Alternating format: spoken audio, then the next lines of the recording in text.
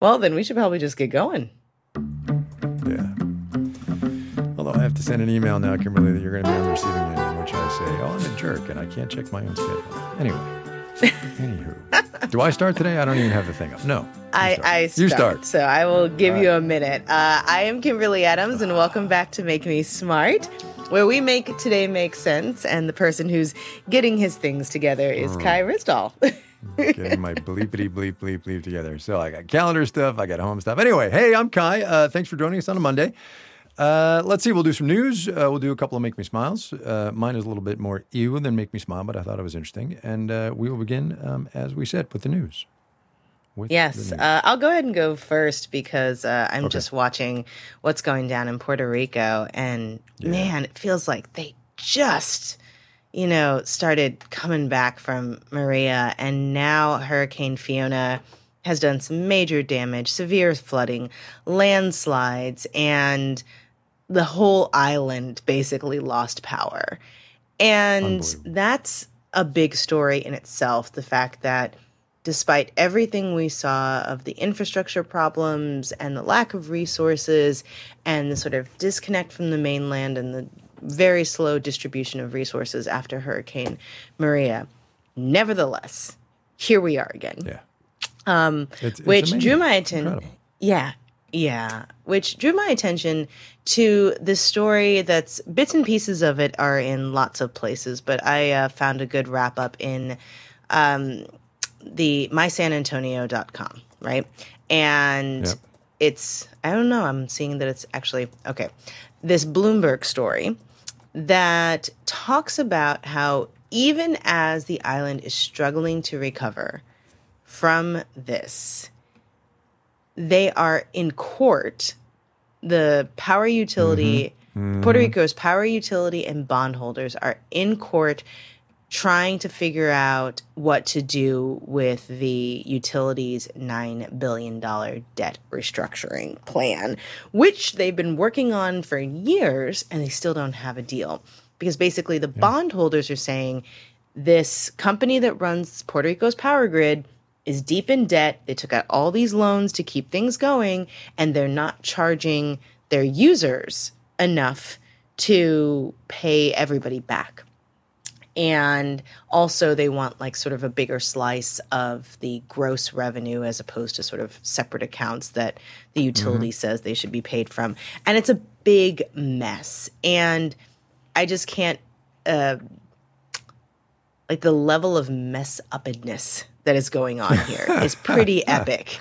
That the island is actively dealing with the aftermath of a hurricane, actively struggling to restore power, and folks are in court over what to do about the extreme debt that the power utility is already in from not just the aftermath of Maria, but years of sort of struggles and, depending on who you listen to, mismanagement and malfeasance. And it's an interesting story, and Bloomberg does a pretty deep look at it. It's worth reading. Yeah, Bloomberg, Bloomberg does great work, especially their explanatory stuff. But the idea that this is happening again is to me just staggering. I cannot even believe it. But I mean, what was really done to stop it from happening again? Right. Oh, right? Nothing. There was lots of lip service paid. There was a change in the governor's office, and but the short answer is nothing. Yeah. Anyway, what's yours? So I've got two. One is real and one is just shut up, John Kerry. And I will go with shut up, John Kerry first. So John Kerry, who is the U.S. climate envoy, I'm just going to read you the headlines of the Reuters article. U.S. climate envoy John Kerry calls on African nations to help curb emissions. Shut up, John Kerry. African nations contribute something like low single digits percentage, like no joke, 2.5 to 3% of global carbon emissions. So shut up, John Kerry. And I think we can all read between the lines on that one. And also, like glass houses. Come on. Well, exactly, right? I mean, between amongst us many and things, the rest of the developed world, just shut up, John Kerry. That's all I have to say. So that's item number one. Item number two, though, is an amazing story from Bloomberg, and it's amazing because of the graphics. So let's back up for a minute. Interest rates are going up. When interest rates go up, mortgage rates go up. The 30-year fixed a week ago was 6.02%, which is the highest it's been since 2008. And why does that matter? That matters because the monthly nut, your monthly payment, is directly related to that interest rate. And when your monthly nut goes up, houses rapidly become unaffordable. And so Bloomberg did a lot of research on cities and places where that monthly nut has really spiked since rates have gone up. And the one that blew me away was San Jose, San Mateo, and the peninsula of San Francisco, where the average monthly nut is $9,000. I'm going to say that again. $9,000. Yes. That's what I mean. It's crazy. Crazy, crazy, crazy. So we'll put it on the show page. The headline of the piece is, here's how much a new monthly mortgage payment has surged in 10 U.S. metros. When rates go up, as we've talked about, but prices don't go down, as we have also talked about, right? The most recent Case-Shiller, the National Home Price Index survey, the reputable one, the gold standard, was like 19% year on year, maybe 19.2, I forget. This is what happens. That monthly nut, the monthly payment you have to make, becomes literally unaffordable, well nigh astronomical. But at the same time, the people paying $9,400 a month for a mortgage in Silicon Valley are not the people who are worried about affordability. No, absolutely. But as a metaphor of what ails the American housing market, that's a damn good example. Yes, for sure. If I may just say. But now Bridget's there's my be news. Mad at you because you said that word. Well, you know what? We're all adults listening to this podcast. I don't think there are any kids. Maybe there are kids. I don't even know. Anyway, that's what we got. All right. Let us smile, shall we? A bit, shall we? Why don't you go first? Okay, so here's mine. It's kind of gross, but it caught my eye, and it made me just sit back and kind of wonder a little bit. So there's an article in the Washington Post today pointing out that researchers and scientists have done some work, and they have come up with the number of 20,000 trillion, which is an amazing number.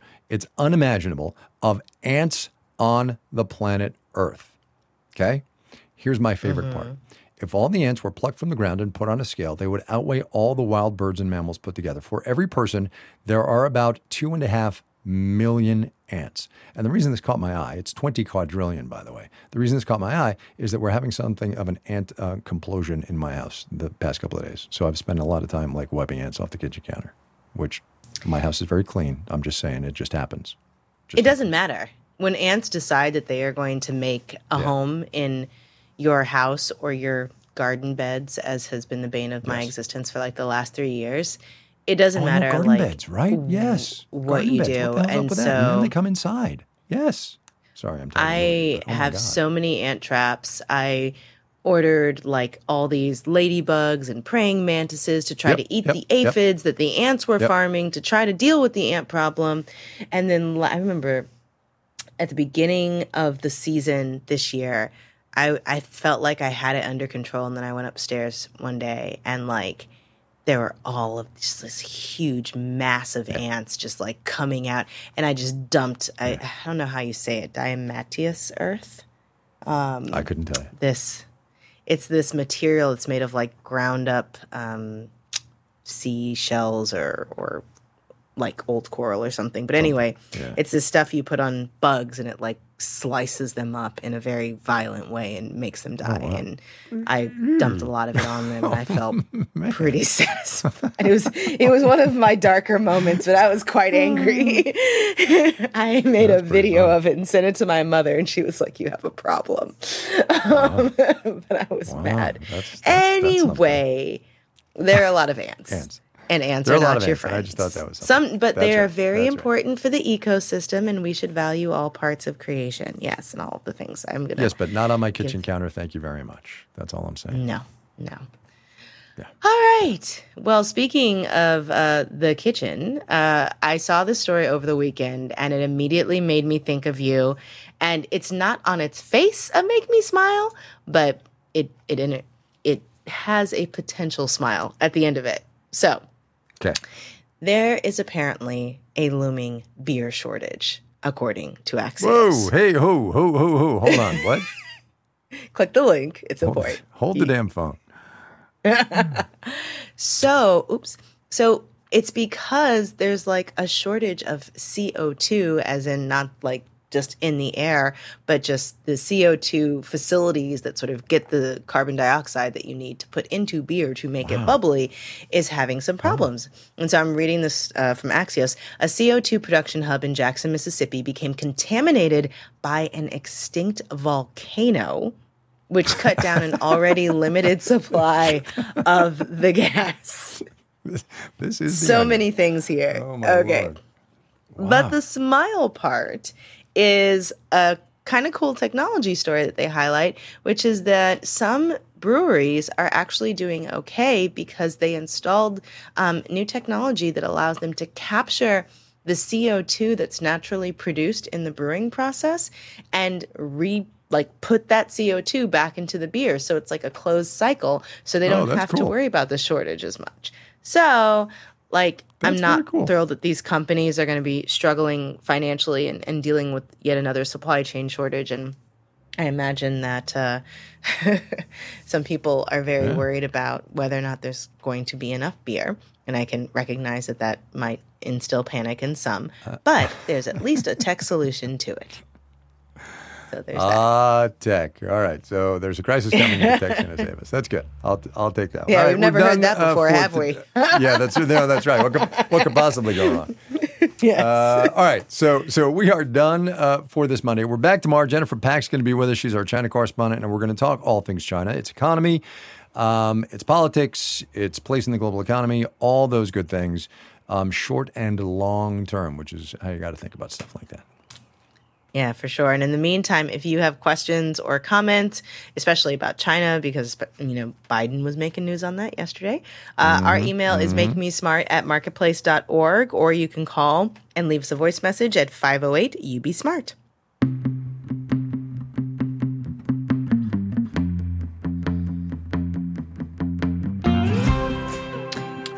Make Me Smart is produced by Marissa Cabrera. My name is Kyle Risdall, not Amy Scott. Today's program was engineered by Drew Jostad. Just thought I'd throw that in there. A little inside rundown. We really just read whatever's on the page in front of us. Our senior producer is Bridget Bodner, and the director of On Demand is Donna Tam. By Ron Burton again.